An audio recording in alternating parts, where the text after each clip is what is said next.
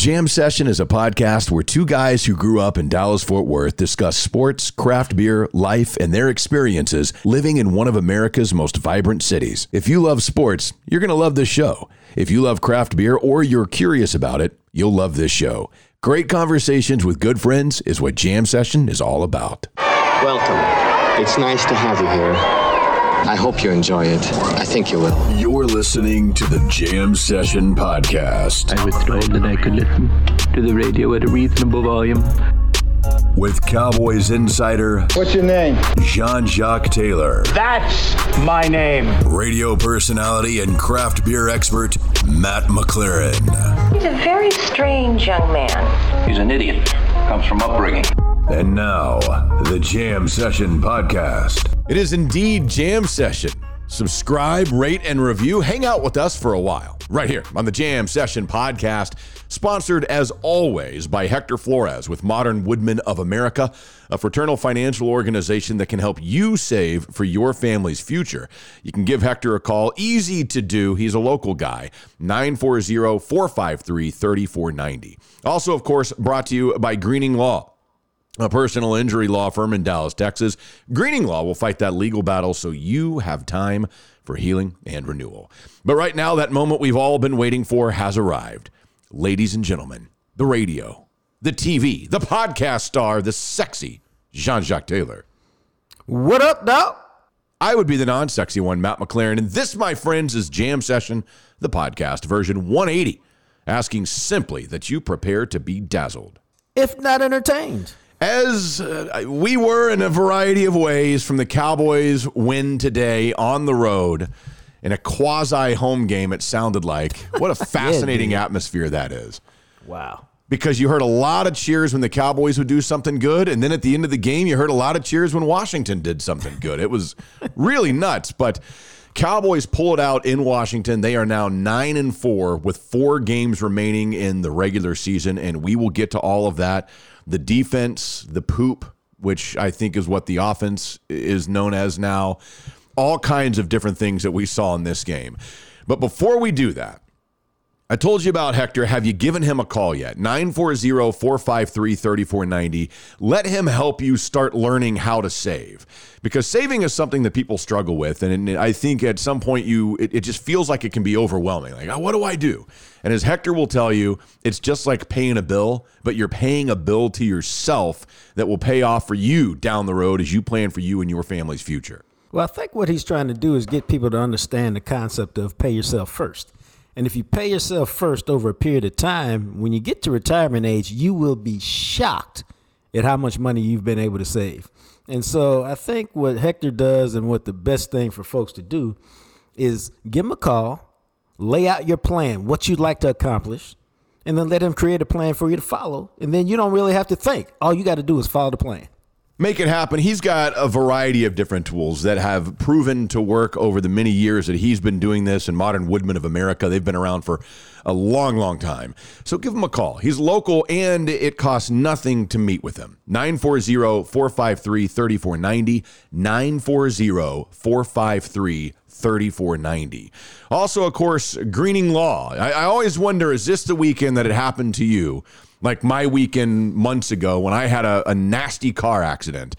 And then I remember on that Monday, the first call I made on Monday morning was to Robert Greening and his green team over there at Greening Law, because I knew the consultation doesn't cost me anything. I was like, I think I got something here. I'm going to need help against the insurance companies. I called Robert Greening and I talked to them, and they went through the process and asked me a bunch of questions and said, okay, yeah, you do have something here. We're going to take your case. Let's go. And we're in this together. And I've been working with them now for the past 5 months. Again, the call costs nothing. And what I like about it is they don't get paid unless you get paid. So you never have to wonder how hard they're grinding for you. And the thing about it is, and Matt can tell you this, they tell you and prepare you for questions that you don't even know are supposed to be asked. Listen to that. You don't even know they're supposed to be asking these questions or getting asked these questions, and they prep you for them in advance. That's why they're amongst the best. Indeed. Make them your legal competitor against the insurance companies. Give them a call. Consultations, as Jacques just told you, they're free. 972-934-8900. 972-934-8900. Call them right now. Do not wait. It's Robert Greening, offices, Dallas, Texas. Let's get into this Cowboys game, man, because what a weird-ass game that ended up being. I want to start positive.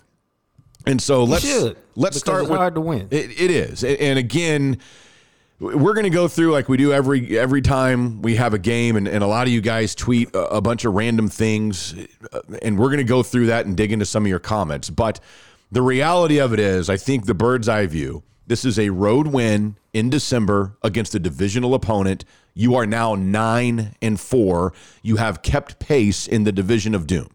I think that's a good way to look at it. And I think that's always the first and foremost way to look at it. And here's all you have to do. Did they play, really pretty good against Tampa Bay in the opener? Yet they lost. Okay? So you can play pretty good and win.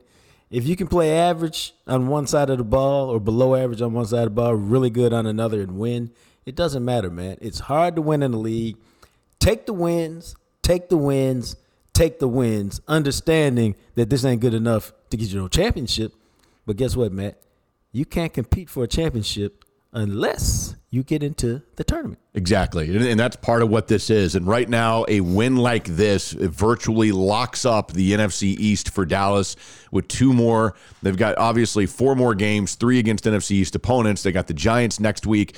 And then, of course, they'll be home to replay the Washington football team. But this is what it's about, man. I mean, you now are 3 clear of Washington in the standings, but really 3.5 clear with 4 games to go. It's this simple. If they win again next week, that could wrap up the division for the Dallas Cowboys, and that's the first step. Win the division, you guarantee yourself a home playoff game. Even if you're playing on wild card weekend, you're in the tournament, you're at home.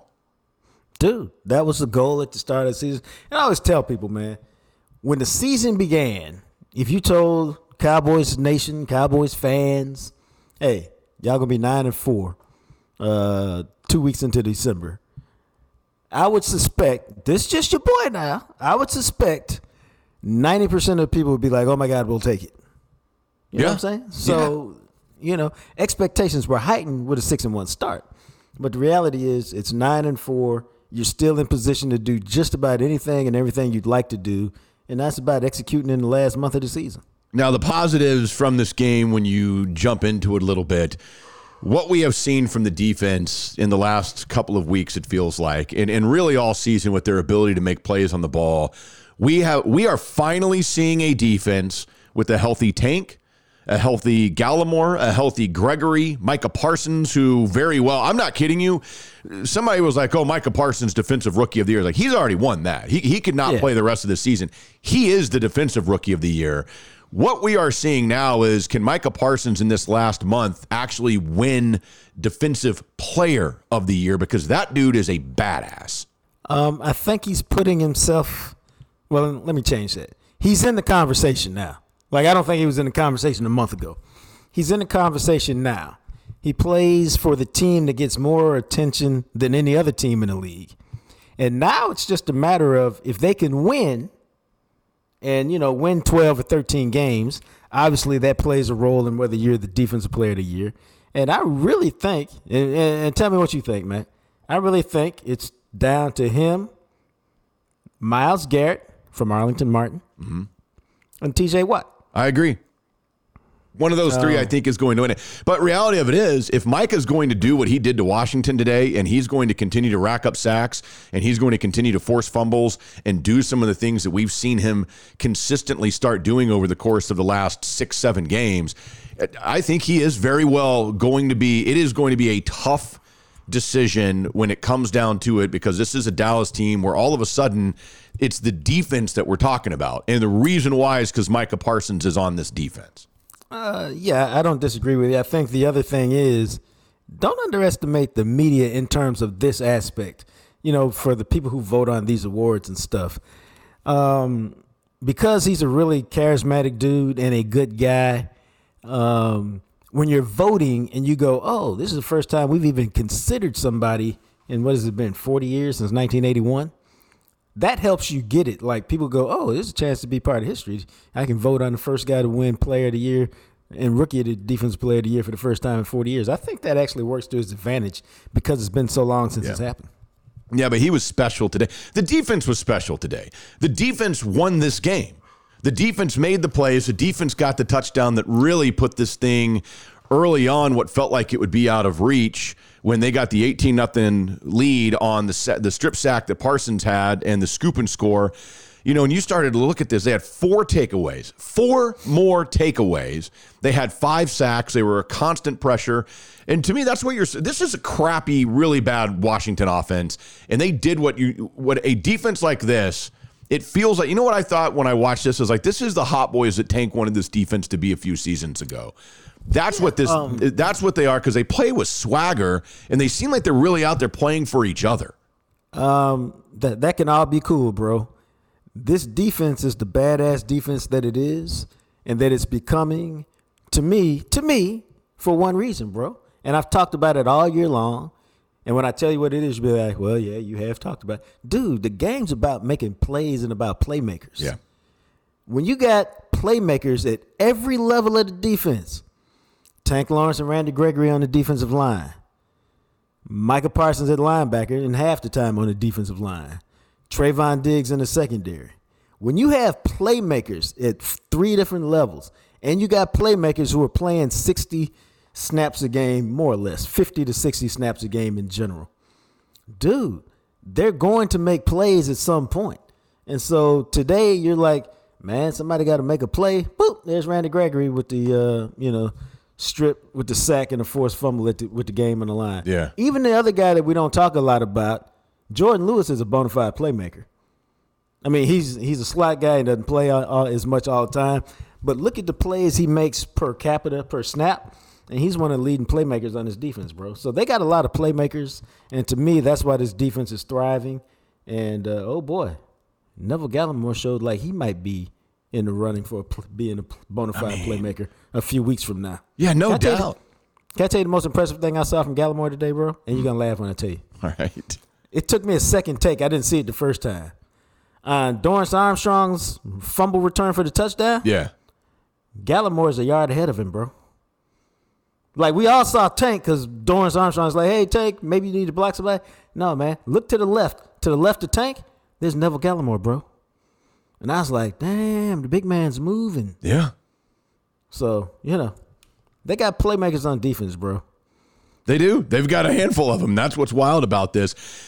I saw this stat tweeted out at some point after the Armstrong touchdown. Dallas now has 7 non-offensive touchdowns this year. Now, obviously, they had the kickoff return. No other team has more than 4. Wow. They are finding ways to score when the offense doesn't. And trust me, we will get into the offense. But I wanted to continue with this defense because it's about, Randy Gregory coming back. And we kind of talked about this earlier in the season. He had missed the last chunk of games because of his injury. He comes back. When this dude has been healthy this year, he has been, obviously Micah Parsons is their best defensive player. But Randy Gregory's probably number 2. I mean, Diggs making plays. And then Tank the last couple of weeks finally got a sack after you wrote that article about him. He was reading it. He was like, hey, Jacques right. I didn't get paid to be a run defender. I got paid to get the quarterback on the ground. Sometimes, bro, you tee it up properly. And, but, all I know is that this defense is making plays, and you can win with a defense that makes plays. Because they've been making them all year long. We're surprised when they don't make them. And then they dropped, 4 interceptions today? So I know Anthony Brown had at least 2. Maybe Trayvon Diggs had his hand on 1. And one of the 2 touchdowns Washington scored, Diggs is in perfect position. Guy just made a phenomenal play. So, there's ebb and flow during the season. Season long as hell, man. But there's ebb and flow. Early on, the offense was terrific and the defense was shady. Now, the defense is terrific and the offense is shady. And what you hope is that in the next month, they will merge together and you'll get that offense you saw early in the year with the defense that you see now. Yeah. And if that happens, then you got every chance in the world to bring home a trophy. And that's as big an if as you could ever have. Because we ain't seen shit from the offense in 5 or 6 weeks. Yeah, man. But this defense, that is now 27 takeaways on the year. 27 takeaways in 13 games with 4 more to go. And every time, that play that Randy Gregory made where he tipped it up and tipped it to himself and turned his body, was able to locate it and catch. That was insane. And then you already mentioned Jordan Lewis, but that when he punched that ball out for the fumble from Antonio Gibson, that was Jordan Lewis as they were going to the ground, and Gibson was trying to stretch to make sure he got a first down. Lewis goes up underneath him and punches the ball out. Go back and look at all the numbers, man. You two, all y'all who are listening. Jordan Lewis makes plays. Yeah. Man. Now he gets beat. But I asked Will McClay this last year, I know for sure. I go, because don't forget Jordan Lewis signed a 3-year deal in the offseason. I go, why does Jordan Lewis make this team? Because remember they were trying to phase him out because Chris Richard wanted bigger corners, and Jordan Lewis is literally 5'9", because I can look the man in the eyeballs. And Will McClay was like, oh, he's on the team because, 1, he's a good player. 2, he's one of the most competitive players we have, in part because he's a little guy, always trying to fight to prove that he belongs. Yeah. And three, McClay said, he makes plays. He said, just look at him. He makes plays. Yeah, he gives up some plays, but he will make a play for you, whether it's an interception, whether it's a forced fumble recovery. And if you think about it, just go back and look. Every time, quite frequently, he pops up as a playmaker. I would say outside of Diggs, he makes more plays in the secondary than anybody. Yeah, he does. They make some plays, man. This defense is finally starting to get right, and they've got a couple of nice teams to tee off on before you get to that Arizona game where you'll really get tested. But, man, with the health of this defense coming back, they're just fun to watch. I tweeted this out at one point during the game. How weird is it that I get disappointed when the defense goes off the field now because they're exciting and fun to watch, and the offense is so damn boring? I never would have thought that with this version of the Dallas Cowboys, but that's where we're at. I mean, this defense, they're out there making plays, they're hitting the quarterback, and they seem like they're having a hell of a fun time doing it. Well, it's all fun when you're doing that, bro. When you're playing good defense and you're creating havoc, it's fun. It wasn't fun earlier in the year when they played like shit, but it's fun now because they're playing good. And, I ain't breaking no news here. They're also playing with a lot of confidence. And they, good teams know what they're capable of doing. And, dude, when you got the youngster out there, like, let's go ball, he sets the tone, man. And everybody else is following his lead, including DeMarcus Lawrence.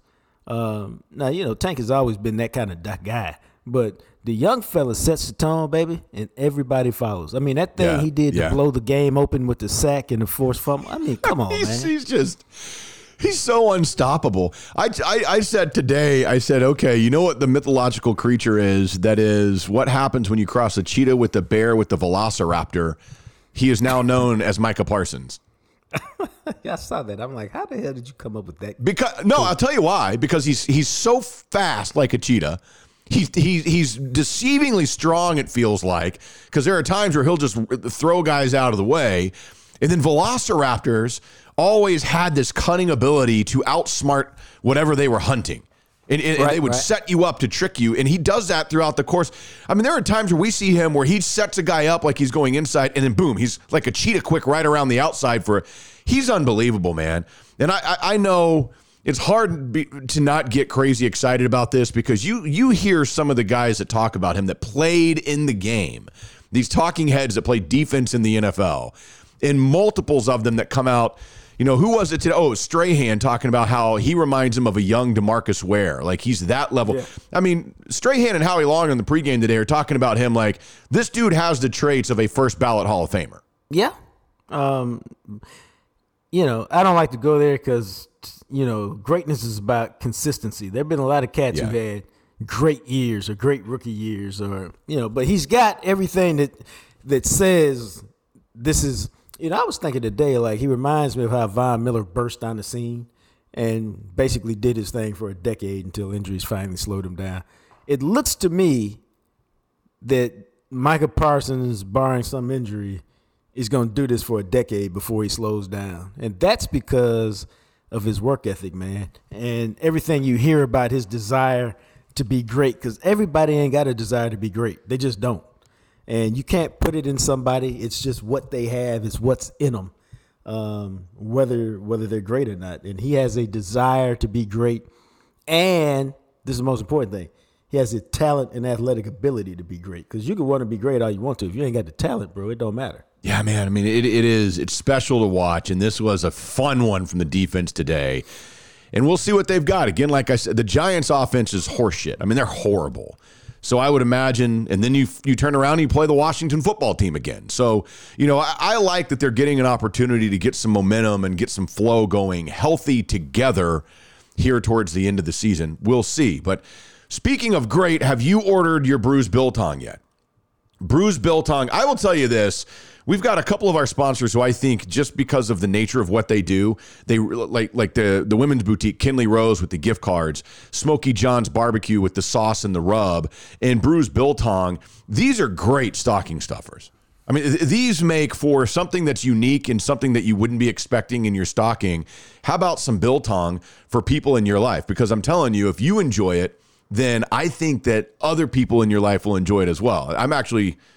I think I can say this in the podcast. I don't think the people I'm getting this for listen, but I'm actually I'm ordering some of the biltong to give as gifts this year because I have people that are in my life that like beef jerky. And this is similar to that. It's a traditional air-dried South African meat. I think it's better. And I'm like, okay, I know these people like beef jerky so much that if they try biltong, I think they'll be hooked.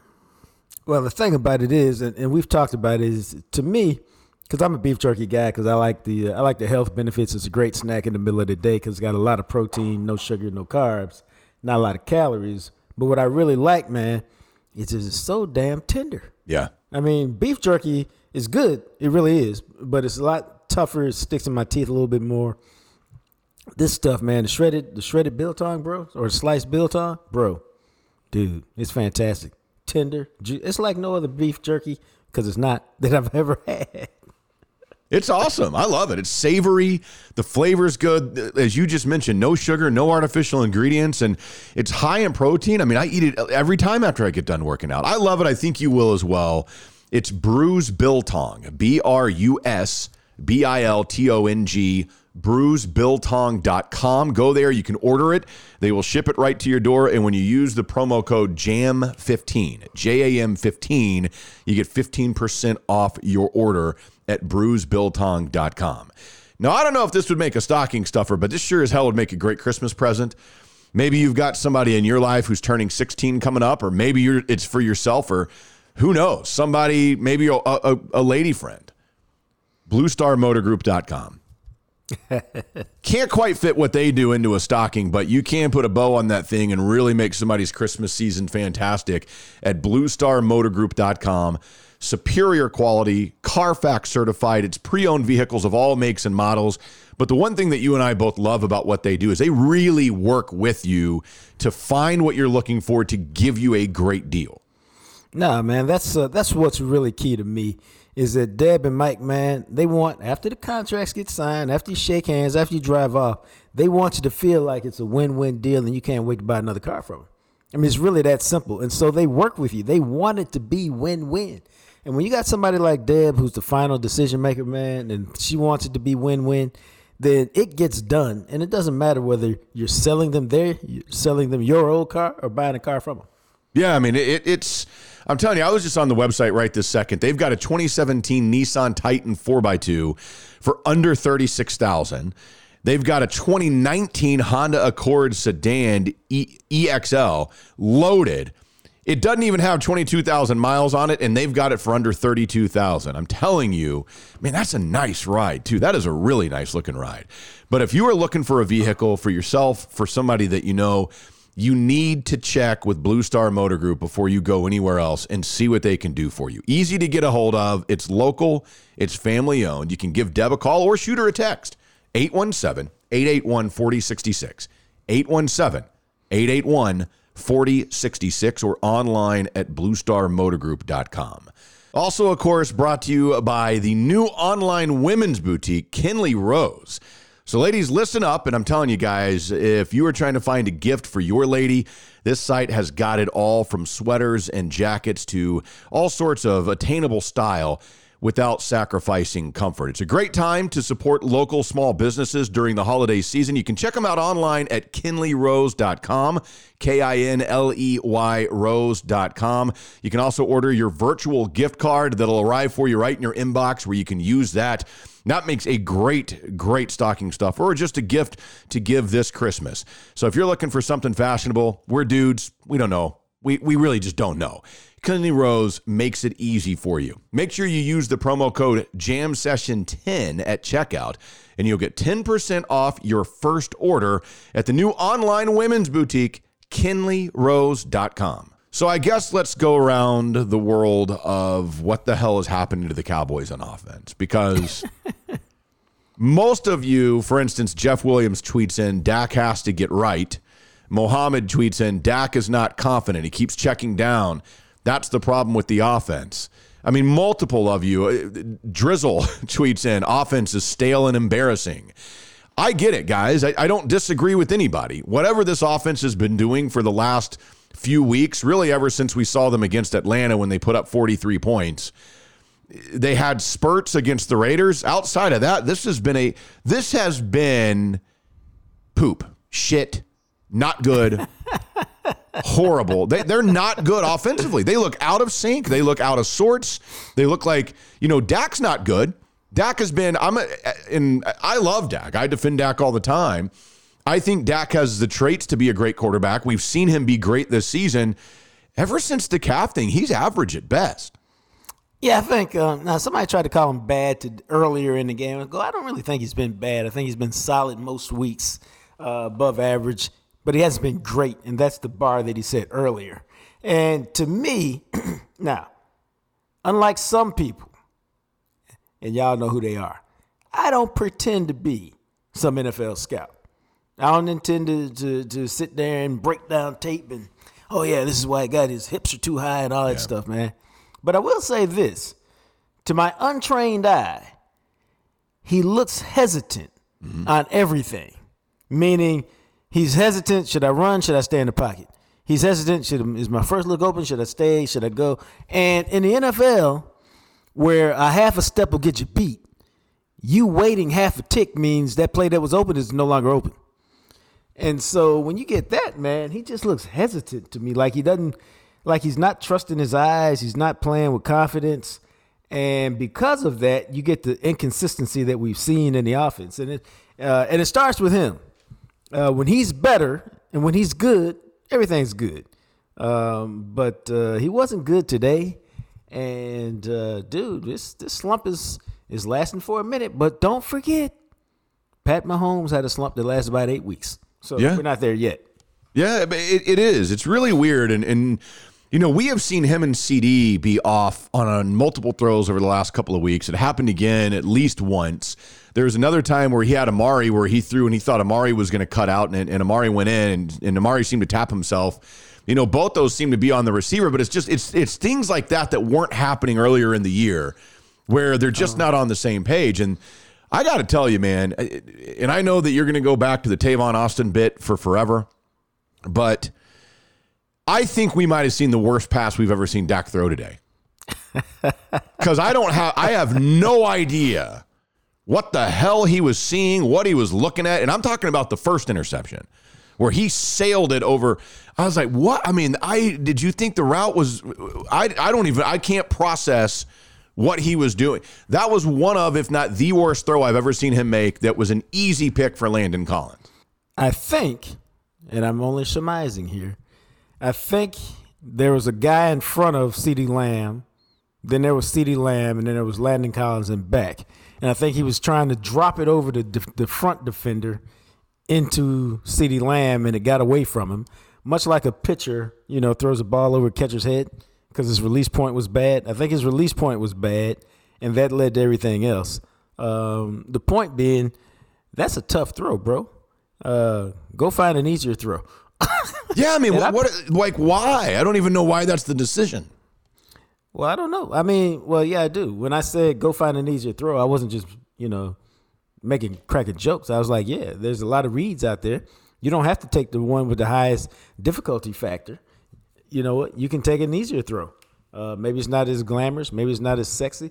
I said this. I got so many forums. I forgot where I said this. But if you look at, I forget where it is. It might be Next Generation Stats. I think Dak has one of the highest percentage of throws into tight windows. Basically, he's throwing to a lot of guys who are covered closely. Mm-hmm. And some of that, I believe, is as he's gotten better as a passer, he's gotten more confident. As he's gotten more confident, he feels like he can make every throw. And so some of these more difficult throws you don't have to make, but he believes his confidence is there, so he throws them. But a difficult throw is a difficult throw for a reason, where there are easier throws that you can make and pick up yards and keep drives going and make more manageable third down situations. Real quick, if you take the easy throw on 2nd and 10 and it becomes 3rd and 3, right? That's a lot better than taking a high difficulty throw on 2nd and 10. It's incomplete and now it's 3rd and 10. Yeah. You know what I mean? Yeah. No, I know exactly what you mean. And that's one of those things when you talk about the indecision of Dak and the problems that we've seen him have. One of them that really jumps out to me was they were trying to run like a little middle screen or something to Zeke at one point. Yeah. Where he was late on the throw. And because he was late on the throw, it almost ended up getting picked off, and it was really weird. And I thought, it was that. It was the play to Schultz, and Greg Olson's kind of like, Schultz needs to keep going. But at the same time, the fact that Dak doesn't see that, and it's almost like he tried to, like, oh, well, you're not running the route that I thought. I'll try to force it here. And then he throws a pick that ended up being the pick six. But there's just a couple little things like that throughout the game where he had been so much sharper earlier in the year. Yeah, but what you're talking about is like as soon as Schultz comes open, and he's open for like a tick. Yeah, right. And then he did some kind of like fake throw to the right, where instead of the fake throw to the right, if you just throw it to Schultz right there, it's a first down, and you keep it moving. Instead, he was late on it. The guy gets over and covers it up, and it's a pick six, and you're like, the fuck? Yeah. Like, dude, I got my grades already written. I got to redo them. Yeah. It's all about me. You got to understand. So, I mean, those are correctable things, but we're now into the last month of the season, and it all matters, and your quarterback has got to play better. It's that simple. It ain't real complicated. He's got to play better. Yeah, because he hasn't been good enough, and you can't win in the playoffs with this type of quarterback play. And this offense in general, like, I wonder how far you can go in the playoffs if, and I know Zeke is banged up, and now the Pollard injury, and that's horrible. They cannot run the football. And I don't know if you can survive in the playoffs if you can't effectively run the football. That's a fair point. This is really all y'all need to know, man. I mean, really. Tony Pollard is out, and Corey Clement ends up with the same 13 carries as Zeke. Yeah. You know what? I mean, that really tells you all you need to know about Zeke's health. They had a big lead early, so they're trying to give him a breather. But, they're trying to figure out ways to manage him and get him through the end of the games and then through the end of the season. And you just got to make it up as you go, bro. Yeah, I mean, it's one, and you can tell when Zeke runs, you can tell he's not right. That's why I wonder if something's wrong with Dak, because he looks like when he runs now, he looks like he's lumbering more. He doesn't. His stride is not what it was. He don't look fluid. Yeah, it's weird, and I wonder if there is something with the calf or something that's bothering him. Because a couple of times when he scrambled today, I was like, that's not. He doesn't scramble like that, and he doesn't run a lot anymore. And maybe it's mental, maybe it's in his head or something, but he just doesn't look right. Dak does not look right. No, I think it's and I don't know. So it could be the calf that he's. What's the word I'm looking for? Apprehensive. He's got some, he doesn't really trust it. And so he's trying not to really do it, use it, extend himself. I don't know, but they got to get it figured out, man. And they got to get it figured out quick. Now, we said all that, but he did run the ball for 2 first downs today, which equaled his total for the season. So that's a positive. It's a work in progress, man, but the season's coming to an end. And so earlier you had a lot of time to figure things out. Now you don't. You got a month. And you need to get it fixed. Yeah, and that's one of our listeners, Larry, had tweeted in. He goes something about, he says, this is not a Super Bowl or championship offense. Something just isn't right. And I agree. And I said back to him, I said, well, fortunately, this is also not the Super Bowl or championship month. Right. Like, you've got 4 games in the regular season to work this out. Dak has to get right, obviously, or it's going to be a short postseason. But they're 2-0 in December. You've got 2 games you should win. You should beat New York, and you should beat Washington again. Those games coming up in the next 2 weeks, and then we'll see what you look like against Arizona in 3 weeks. But this is a team that, I mean, quite honestly, they're better than 3 out of the last 4 teams they're playing. Arizona, I don't know. But if that's the case, this should be a 12-5 team that wins the division and has a home playoff game. And then you hope that you get some of these things ready to go for the playoffs, because if not, it is going to be a quick exit. No, I think that's fair, man. It's about streaking right now. You know, somebody's, Washington won 4 in a row. Everybody's like, oh, maybe they're getting hot. So you just got to play good football, which they haven't done as a complete unit. You know, they haven't played a complete game since Atlanta, and that seemed like forever ago. But they're capable, and they just have to. Yeah, and that's where, and I get it. I understand the frustration, but I also, again, go back to what I said at the very beginning when we were talking about this. I get how frustrating it is to watch this offense, but the defense played damn well today. And there are positives that you see, and the reality of it is you went on the road and won a divisional game in December in the NFL, and that's what this has to be about. You're 9-4. But I get it because, yeah, the offense sucks. It is not good right now, and Dak has not been good. So make no mistake, we agree. No, I mean, there's nothing else to say to that, man. It is. You just got to understand what it is. If you understand what it is, then you take the positives from the win. You understand that there's a lot of work to do, and you hope that they can get it done. Because y'all should be able to look at the game and go, man, if we can ever get this offense and defense working at the same time, no doubt, who scares you? And the answer would be nobody. Yeah, nobody. And that's the thing, is that can they click together? Because you're right. If they can beat any team in the NFL. They can. Well, the players know this. The players ain't dumb. Yeah. I mean, trust me, I've covered the NFL long enough. Players know when we got a good team, man. We got a championship caliber team. They know when, man, we ain't got shit this year. They know this. So they're looking at tape, they're practicing. They know if we can figure out how to put it together on offense, the way our defense is playing, we can make it happen. But you got to be able to do it, man. And it's hard to do. And there's a lot of reasons why you can't do it. Some your fault, some not your fault, some just about life.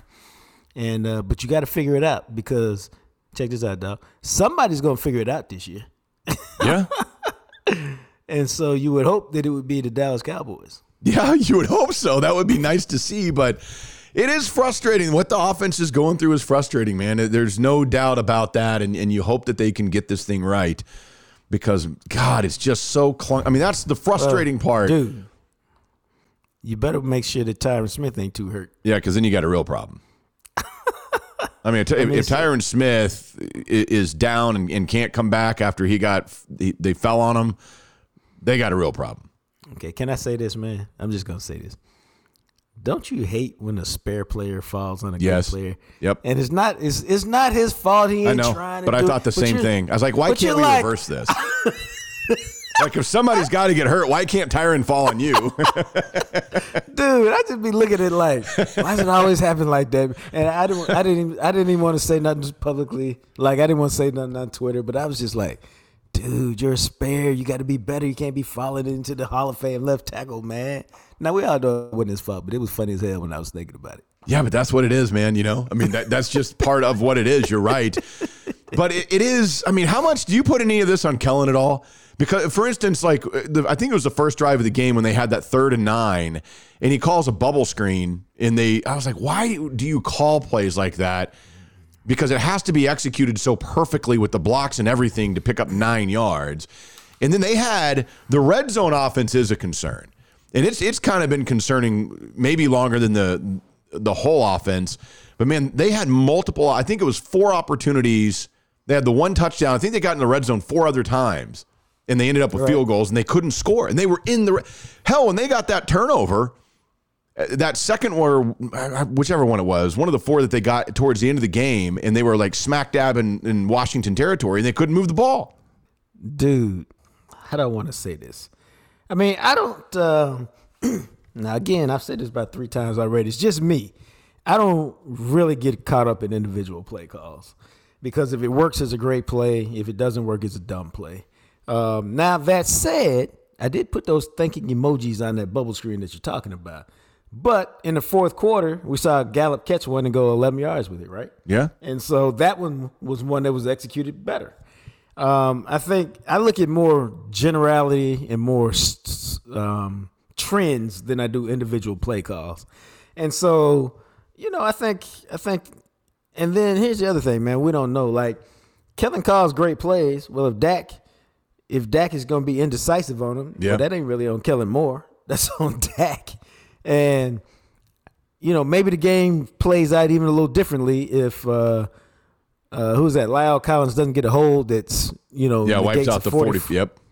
Now, of course, maybe Dak gets sacked if he doesn't hold, and there's no 44-yard gain. I don't know. But, there's always a few plays in there that you go, well, if those plays had counted or if those plays had worked, I think the red zone is a real issue, being that it's so – because we're only taping this like 20 minutes after the game. Yeah. So we ain't had time to go back and look and see, like, is there a trend? But I can tell you right now, and you've already answered your own question, when you can't run the football, especially in the red zone, shit just becomes so much harder. Yeah, and that's the problem. I mean, let's be honest, man. And I get it. Zeke is trying to fight through it. And Greg Olsen, I thought, gave some good insight on that. I actually like Greg Olsen quite a bit. I think he's really good. And he gave some good insight about kind of how there's guys in the NFL that the team just believes in that, he even talked about that. He said maybe a backup is probably better, but that dude has the respect, and it means something to the team that he gets out there and goes for it.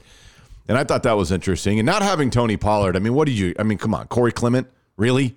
What do we expect he was going to do today? Yeah, and he actually did serviceable. Yeah, he was fine, but still, in that's the second half. But he's Corey Clement, so right. You can only your expectations can only be so much for him. It's a work in progress, man. They're trying to figure out the best way they can. There ain't no running back worth having out there in the street to go get.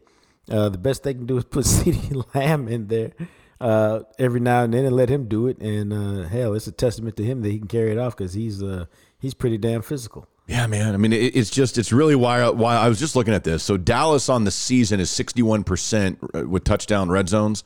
But the last 3 games before today, they were 42%. And then obviously today, that would drop it down. So they'll be one of the 3 worst teams over the last month in the red zone. And you've seen it. The offense is clunky. I mean, we've talked about that for the last 20 minutes. No, they got to get better, bro. They got to do something. Yeah. I don't know what it is, but they need to get fixed. Maybe they need to go to Freeway Tire Shop. Let JR and his crew work on them for a little bit and be like, oh, okay, well, here's the problem, your engine.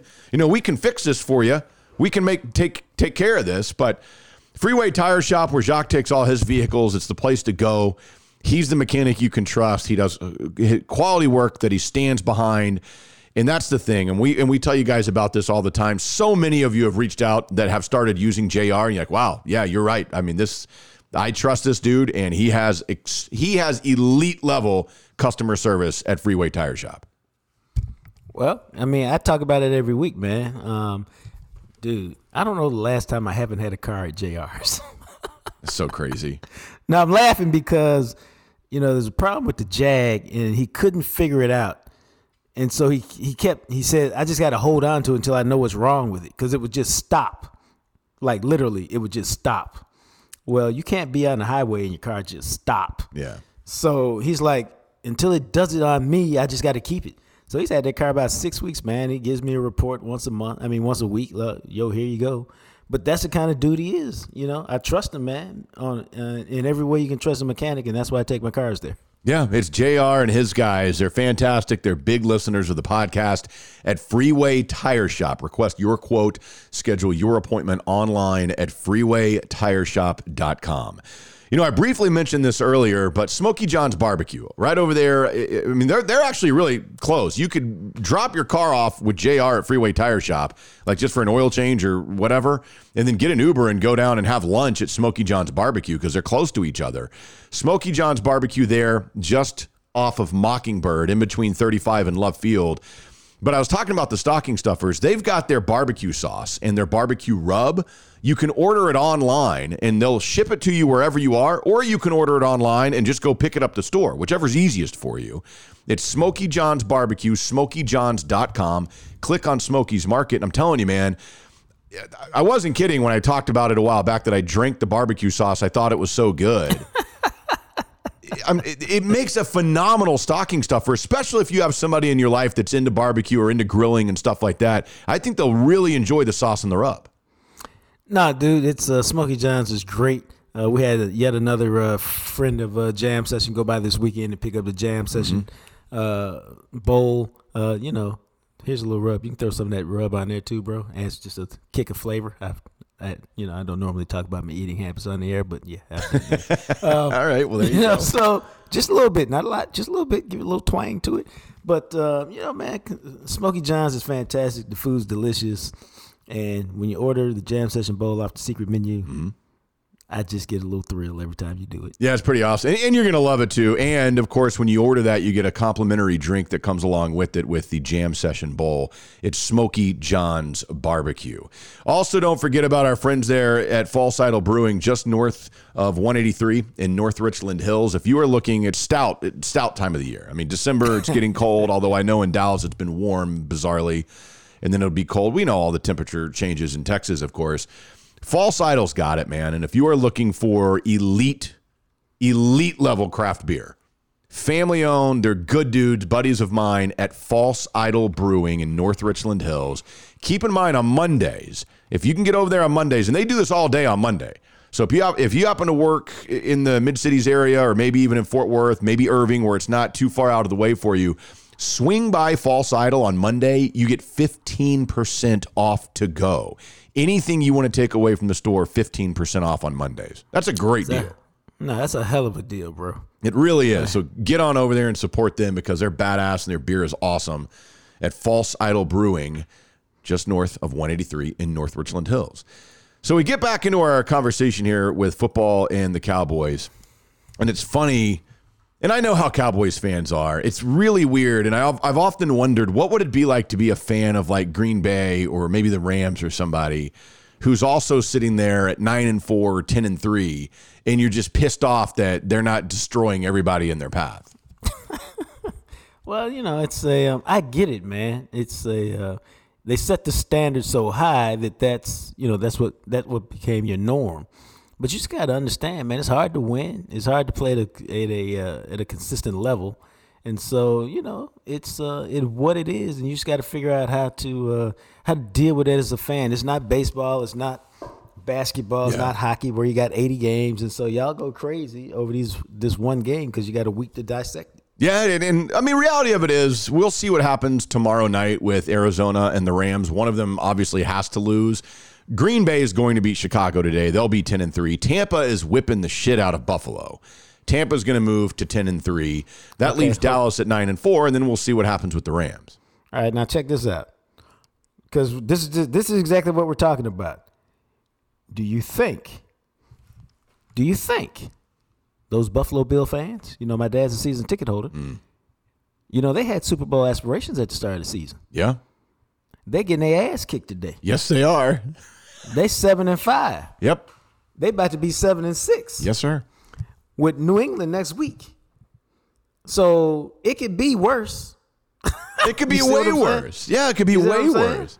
So that's the thing, I think this is a solid Cowboys team. Are they going to win the Super Bowl? I don't know. I didn't pick them at the beginning of the year. I thought pissed off Aaron Rodgers would be really hard to beat this year.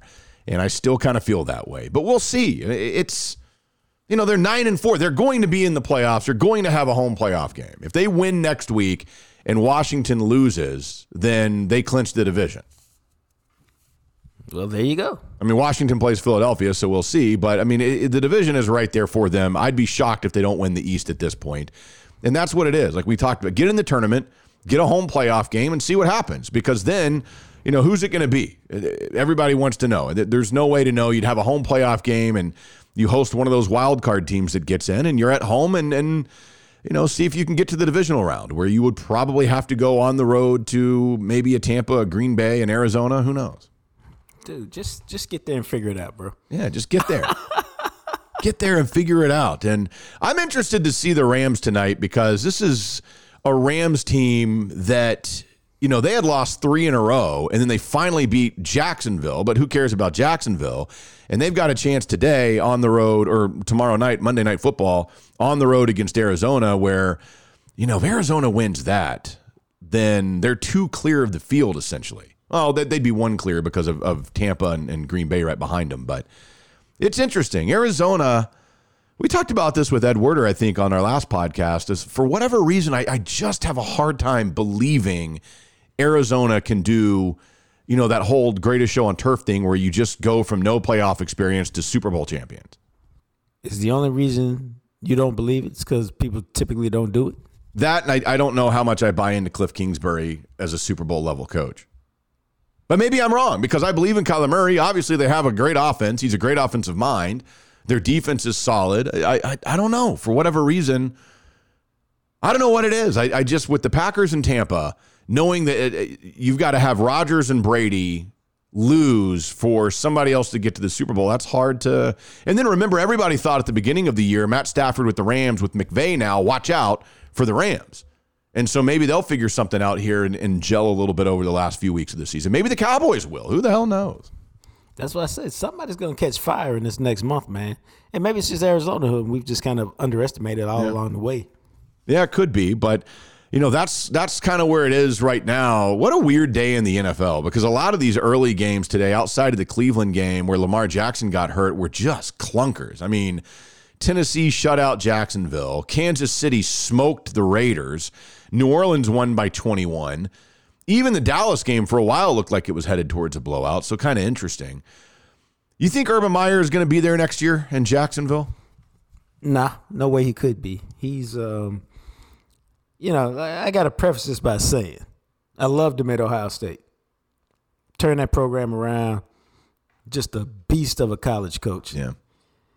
He can't coach in the NFL for 2 or 3 reasons. Number one, he's a fraud as a person. No, I'm just telling you what it is. And at the college level, when you're a fraud, the players can't say anything. Check this out, Matt. Not only can the players not really say anything, but up until the last year or so, they couldn't even leave. You know what? Like, damn, if I leave, I got to sit out for a year and he's going to bad. Well, so it makes you easier to coach. Number 2, he's finding out, like a lot of people, man, that when you don't have a huge talent advantage and every game is decided by 4 or 5 plays, it's hard as hell to win, which makes Bill Belichick so great. Yeah. And then number 3, bro, this kind of relates to number 1. There's a difference between coaching grown-ass men who call you Urban and not coach and college kids. Because a grown-ass man can and will tell you, go fuck yourself. Yep. I'm an all-pro. Fuck you. And what happens is, and this is obvious, that he has not earned the respect of his players. And so they ain't going to play for nobody they don't respect. I mean, they do their job and they try, but, whatever he says, they don't pay any attention to. And, this thing that came out in Pelissaro's story that, there's a staff meeting and he says, well, I'm a winner. The rest of you guys are losers. Well, hey, dumbass, you hired them all. Yeah. So if you hired them all and they're all losers, I mean, what does that say about you? It says you're a dumbass. But what it really says is that you're a dude who doesn't take accountability for anything. Nothing's ever your fault, and that's why you're a fraud.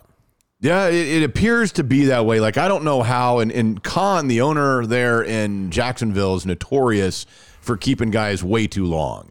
And it sounds like, he wants to have patience with this whole thing, but I don't know, because you can't turn over an NFL roster completely. Yeah, I mean, they'll bring in a third new guys, but if those guys that are in the room have already done with them and they don't believe in his shtick and what he's doing, you can't bring him back because it's not going to change. No, it's not. This man, to me, and again, I don't think I'm breaking any news. I don't think he's going to be back. I don't think he wants to be back. He can't handle losing. We all knew he's a poor loser. I mean, nobody likes to lose. Yeah. But but in the NFL, the great teams lose 3 or 4 times a year. But he's just such a poor loser that he can't handle it, man. And so the question will be, he doesn't want to quit because he's a fraud, which means I want to get my money, even though I don't want to do this job anymore. And to me, this is all about negotiation. Okay, we owe you $40 million. You coached like shit this year. You know, you didn't do anything for us that we thought you were going to do, so we'll give you 20 of the 40, and let's call it even. And Urban's lawyers and people go, what are you talking about? You owe us 40. We should at least get, 35 of it. And so whatever number they come up to as a negotiated number, he'll get. But I don't think he can ever coach again, because he certainly can't coach an NFL team. And he's such a fraud and has so much stuff going on him that people have exposed about him now. I don't think he can ever coach college football again. So, I mean, he'll be fine as a network analyst, which is what he was doing at Fox. He can make $6-7 million a year doing that, and keep it moving. Yeah, we'll see how it turns out. But that it's really nuts too. And I kind of wondered if the last straw was when they did that thing with James Robinson the other day, and Trevor Lawrence basically had to go to Urban Meyer in the game and be like, "Why isn't he on the field? Put him back in." Well, that's what I mean by a fraud, man. Like, he blamed the running back coach for it. Like, dude. And, if we all know frauds. I mean, we all know people who are frauds or people we've worked with who are frauds. Right. And you just go, it's the worst thing you can do, man, is be involved with a fraud, because nothing they say is real. And, sometimes people for years that you work with or whatever, and they're frauds, and you just go, how the hell can I work with this person for so long and not know that this is the essence of who they were, which is nothing. They're a piece of shit. I mean, pretty much. There it is. You summed it up. I mean, that's the NFL at its finest, I guess. I don't know, man. That's such a weird ass. And what's weird is that I think most of us were kind of like, there's no way this is going to work. Like, this is a horrible hire for Jacksonville. And I was just kind of hoping, like, I actually think Trevor Lawrence can be a great quarterback, but I'm like, man, I wonder if you keep him with Urban Meyer, is he ever going to be able to be that guy? That's one of the reasons why you got to fire him. Like, for real. That's one of the reasons you got to fire him. Because you have the first pick in the draft. You want him to succeed. Yeah. You have to put him in an environment to succeed. And if you don't, dude, you've retarded your entire franchise by a decade. So you got to fire him for no other reason than, oh my God, can we get somebody in here who can just get him to be just a normal NFL quarterback experience? Because this right now, this ain't it. No. And once Urban leaves, oh my God, wait till the stories that come out then. No doubt. I mean, it'll be unbelievable, but there it is. I mean, Jacksonville, of course, losing again today. I think, what are they now? 2-11, 2-12, whatever they are. So they're done. And that's what's wild, because they're going to have one of the top picks in the draft again to get another stud, maybe defensive guy or an offensive lineman or something like that. And yeah, we'll see how it goes. But that's our little NFL conversation for you. I wanted to just real quick throw this out, because I don't pay attention. I did not watch the Heisman, but Bryce Young, the Heisman to me is just so boring and weird. Bryce Young does win the Heisman, though, and I thought it was interesting because Aiden Hutchinson, the defensive end from Michigan, finished second, but he was way behind Bryce. I mean, Bryce, I think everybody the last couple of weeks, it became really obvious that Bryce Young's going to win this thing. But the Heisman's always, there's 928 Heisman voters. Does that seem like a lot or a little? Seems like a lot to me. And part of the reason why is once you get a Heisman vote, you keep it forever unless you have a reason to where they decide to you give it away. And then everybody who ever won the Heisman has it. So you've got all these guys who, may mildly cover college football or pay attention a little bit that have votes that they're not watching everything. They don't have a clue. And that's why the region votes are always so strange. Well, yeah. I mean, although, I would think that with ESPN and all these college football shows and cable and everything else that, if there's somebody that you want to see, you can go back and see him, or at least with Twitter and YouTube, you can at least go back and look at highlights or cut-ups. So I think the voters are a lot more aware in general. But, man, I think I don't know why the award doesn't carry any weight with me anymore. I don't know. See, I don't either, but I would agree with you. I told you I think it's because it's no longer about the best players, it's just the best quarterback 99% of the time. Yes, I know Devontae Smith won it last year, but it's just the best player on the best team. Yeah, man, it's weird too because Alabama now have obviously Bryce Young just won it, so they have the last quarterback, the last wide receiver, and the last running back to win the Heisman, all from Alabama. Yeah, I mean, I ain't mad at Alabama. No, not at all. No, but it's it's just what it is, and so it doesn't. I don't even pay attention to it, man. I forgot it was this weekend. Yeah, it was last night, and I had it on, but we had some friends over, and so it was muted, and we were listening to the music, but we just had it, and it's just, you're right, it used to matter. It feels like it used to be something that I paid a lot more attention to, and for whatever reason, in recent years, it registers not at all. Now, some of it might have been, bro, that there was some drama behind it, because you hadn't seen a lot of these guys play. You hadn't really talked about them, heard about them that much, or, I wondered. I mean, but now you do straw polls and everybody is out, and I mean, it ain't no surprise. When's the last time you were surprised by the Heisman winner? Like, wow, this is going to be a close one. I wonder who's going to win it. Yeah, and this was not one of those. I mean, that was a smoke show that Bryce Young put. I mean, easily winning the Heisman. And then other than that, the only other thing that I had, and this has nothing to do with football at all, but, I've only seen the Mavs play a couple of times this year. But they got some problems, man. They suck. They have got some problems, and this is what my worst fear was, that they were going to discover that KP is not ever going to be what they need him to be, and that they can't put a team around Luka. And they've got time. I mean, because he signed his extension, he's got to be here for another handful of years. But the problem is you got to put stuff around him that can start working now. Well, and this is a borderline playoff team that's going to lose in the first round again if they get in. Yeah, the problem, man, to me is, and I've already heard some of this on some. This is why. Okay, check this out. Y'all should listen to our podcast, and you do if you're listening right now, because we bring insight on what we know best. The Cowboys, Matt from a fan perspective, me from having covered them for 26 years. And so we bring you a lot of insight into the Cowboys, and we know what we're talking about. Okay, here's the point. When you listen to national shows, 99% of the time, those cats don't have a clue what they're talking about. They're just giving you their opinion based on whatever their opinion is. And here's my deal. There's some guy, Luka, Trae Young's already been to finals, conference finals, and DeAndre Ayton's doing this and that, and he's falling behind. It's like, do y'all see the shit that Luka's playing with? Yeah. Do y'all see the fact that they can't put anything close to a team around him? Now, that's all true. Now, as talented as Luka is, you can't be coming in as a fat doughboy every year either. That's on you to show up in the best shape of your life and do what you do and make it apparent that you want to be as great as you can be. And part of that is getting in physical shape to be great. But, man, and I'm not really blaming them this offseason because, as we said, who was there to go get, man? No, it's true. You're right. And there wasn't anybody, and that's why they invested in Hardaway Jr., and he has just dropped off.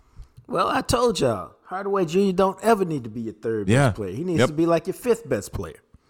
But, so and then the guys they got from the Bucks were role players. They were 3-and-D guys, and they ain't done either one of them things. Yeah, that's the biggest problem is the guys they signed, like Bullock and Sterling Brown, were supposed to be dudes that could come in here and shoot, and they haven't done that at all. They're not shooting. And I saw that it was Mark Cuban that put this out there, was talking about how shooting is down across the league. Whatever, dog. Because I didn't realize this. They're using a new basketball this year. And so the Mavs, I know, but the Mavs 3-point shooting across the board, I mean, they're only shooting 33% as a team. And when they shoot as many three-pointers as they do at times, and you've got guys like Bullock, who is supposed to come in here as a dude that you could rely on to hit threes, is shooting 27% from three. Sterling Brown, same thing, is shooting 27% from three. You can't survive like that. You're not going to win a lot of games. And then when you look at it and you've got, Tim Hardaway Jr. is shooting 32% from the three-point line. These guys that you invested some money in the offseason that were supposed to help you have not done that at all. So most nights it's, are we going to get a unicorn performance tonight, or are we going to get average KP? And 7 out of 10 games you get average KP. The other 3 games he misses. And then Luka is Luka and does Luka things, but he's doing it by himself. I mean, Luka's still averaging 26, 8, and 9. Yeah. I think the other problem for them is they don't do anything well. they're not really anymore because Jason Kidd changed it, and that's okay. But they're not a 3-point shooting team. They don't attack the bucket. They take a lot of mid-range jumpers, which even a dude like me who ain't into basketball analytics knows that's the worst value shot in the NBA. And so they take mid-range shots, but they can't make any of them. They don't do anything well. They play defense, and that's cool. But then they feel sorry for themselves when they don't make buckets, and they don't make buckets, so the defense is not what it could be because they're feeling sorry for themselves because they don't make buckets. Dude, this is feeling like a long, disappointing season that's going to end in a dumpster fire. Yeah, I think so. I ain't going to invest nothing in it emotionally. It's just it's frustrating because I really don't want this to be the Kevin Durant situation where you just couldn't get it done. He gives you 9 seasons and he's gone. But the Luka thing, man, I think that they're going to have to figure out how to move on from Kristaps Porzingis. Yeah. I think they gave it one more year to see if it could work, and it's not. But, I mean, again, Hardaway Jr. is a 36% career three-point shooter. He's shooting 32%. Bullock and Sterling Brown, the two dudes they brought in that I keep talking about, are shooting 10 and 11% lower from three than they have their entire career. And it's just weird. And you didn't anticipate that those guys were going to come in and miss these wide open shots that Luka generates for them. But Luka's got to be getting frustrated as hell. I would think so. When he hears that stuff and he sees other guys with better teams. Look at the teams that the Hawks put around Trae Young. And what it is, man, and Cubes, I like Cubes in general. I mean, I think he's a good dude. But in general, it's a failure from your organization, man. You had whatever it is, you couldn't figure out how to build a team around him. Dude, this is not new. How long did it take for them to put a team around Dirk? No, that's true. How long did they look? Hey, Dirk needs a sidekick. How long did they try to take him to find a sidekick for Dirk, and they never did? Yeah, really. Oh, okay. They found Dirk a sidekick when Dirk was 40 years old. You know what I'm saying? So this is not. If we think about it, this is not a new issue. They couldn't build a team around Dirk for the longest time, and now they can't build a team around Luka. Organizations, my friend, win or lose. Organizations. Yeah, it's interesting, and now Luka's dealing with the ankle, and he's not going to play these next couple of games. It just seems like they cannot get into a flow, and the couple times I've seen them, because they played on national television the other night, and I watched, and man, I don't know. It's a bummer. Oh, you know what I was thinking of today watching the Cowboys? Watching Micah Parsons play makes me feel like I feel when I watch Luka play. Because he does stuff that I just giggle and I laugh out loud, and I'm just like, what am I watching? Like, I can't believe this. And I was trying to think, I was like, man, Luka has that, and he still has that. Even when the Mavs are getting their ass kicked, Luka will do things every game that you just can't believe you're watching a guy do. Micah Parsons does that stuff. Every game for the Cowboys, there'll be a couple plays a game where Micah does something. I'm just laughing like I can't believe what I'm watching right now, and I can't believe he's on the team that I like. Now, see, that's pretty good because if you're a Dallas sports fan, you could have Luka, you got Parsons now, you got your boy Heskinen with the Stars. If the Rangers can get lighter up here, and we'll see. Or Young, you could have quite a collection of stars who are in their prime in DFW, doing their thing for quite a few years. Yeah, it's kind of what you're hoping for, man. But we'll see how it goes with these Dallas Cowboys. It's another game next week, and again, the Giants are so bad. I mean, that's one of those franchises that it just feels like for forever they have sucked. And I know that they won a couple of Super Bowls. I get that. But even outside those Super Bowl years, they never did anything. And they're so bad the last, like Saquon Barkley, you look at Saquon, like, oh, they got Saquon Barkley. Well, their offensive line has been trash his entire career. He gets hurt all the time. I think his season high is like 57 yards rushing. He just, I don't want to call him the Porzingis of the NFL, but that's pretty much what he is. That's actually a great comparison, to be fair. He's always hurt. The talent's there. You see flashes of it. It ain't his fault he's always hurt. It's just what it is, bro. I mean, this is a Giants team. They're going to lose today. They're getting their ass kicked by the Chargers. So they're going to come in having lost 3 of 4. And they scored 10 points, 13 points, 9 points. And then I think today, right now, they've got 7 against the Chargers. So it's an offense. Their offense they're horrible. They're horrible offensively, to where if Dallas can get to, like, kind of like today when they got to 21, I was like, well, this game's over. Now, it almost wasn't because Dak threw a pick 6. But if your offense can just give you 21 points, you're beating the Giants next week. Yeah, but shoot, Doug, what are we also talking about? We're talking about a game in December in New York in the cold. Yep, that's very true, and that's fair. And so what I'm saying is, I mean, we could say all of that. We have no idea what the conditions will be next week, whether they're like the conditions in Washington. Okay, you can still go play your game and do what you do. Yeah. But, dude, we have no idea what it'll be like next week.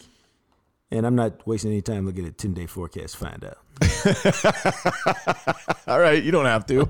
That's not a big deal. But, I mean, think about this. Like the Giants today, because of the injury to Daniel Jones, had to start Mike Glennon. And so Mike Glennon's still hanging around. Which, by the way, I didn't realize Eric Flowers was still in the league. And then I saw him playing on the Washington offensive line today. I was like, man, that dude is still hanging around. Because he was with the Giants. Checks. Yeah, he was with the Giants for forever and was like a turnstile at left tackle. I don't know. It's just little things like that you see when you're watching a game that you forget about these dudes, and then they'll randomly show up and make a play for some other team, and you're like Daniel Wise. That was the thing about Washington's defense today, is that their top 4 defensive ends were out. Daniel Wise, who I don't believe had played in an NFL game in his career and had been a career practice squatter, started today for Washington at end, and he was the dude that we had in studio once and did like a really long interview with, when we didn't know how to get out of it. Do you remember that? Bro. That was him. That was Daniel Wise. There's that's the worst feeling ever. We're here. Oh, my God. Yes, sir. No, sir. Oh, God. It was good. It was really good. I had fun. Yes, sir. No, sir. I was like, well, fuck. See, and the problem is, for those of you that used to listen to us on the radio, for a long time, we had no commercials in our noon hours. So we basically did, I think it was 54 minutes straight. Right. And so when we first started doing it, we didn't realize, and our producer, Alan, wasn't there that day. Right. So we didn't have any way. We both knew this interview is not going anywhere. And we're like, oh, my God, we thought he would be here the whole 54 minutes. What the hell do we do? So we're trying to stretch it out, and we're trying, like, how do we get out of this? Because we're not taking a break. And I didn't know that he had any people there that we could be like, whisper to where we're right. done. Yeah. I don't know how that worked. So it was just, oh my God, it was horrible. He's a sweetheart of a guy. Yeah, super nice guy. Yeah.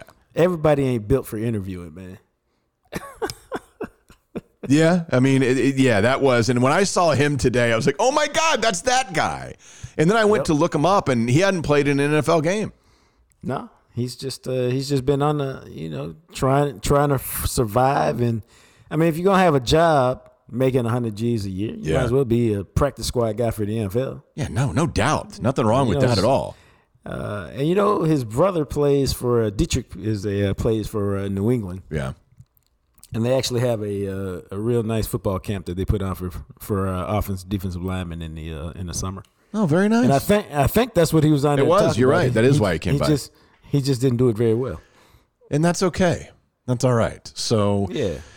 All right. Well, we'll move forward. I mean, we're less than 2 weeks away from Christmas. You've got the Giants next week in New York. It's another noon kick, and then they turn around the Sunday night after Christmas is a Sunday night game. Is it? Yes, the day after Christmas is Washington on Sunday Night Football on NBC. Wow. Unless something gets flexed, but right now that's the game. Yeah, that'll be the game. Yeah, so that's kind of, I don't know how I feel about that. Yeah, I feel like, damn, that's a long night. And it's the day after Christmas. That's how I feel about it. Yeah.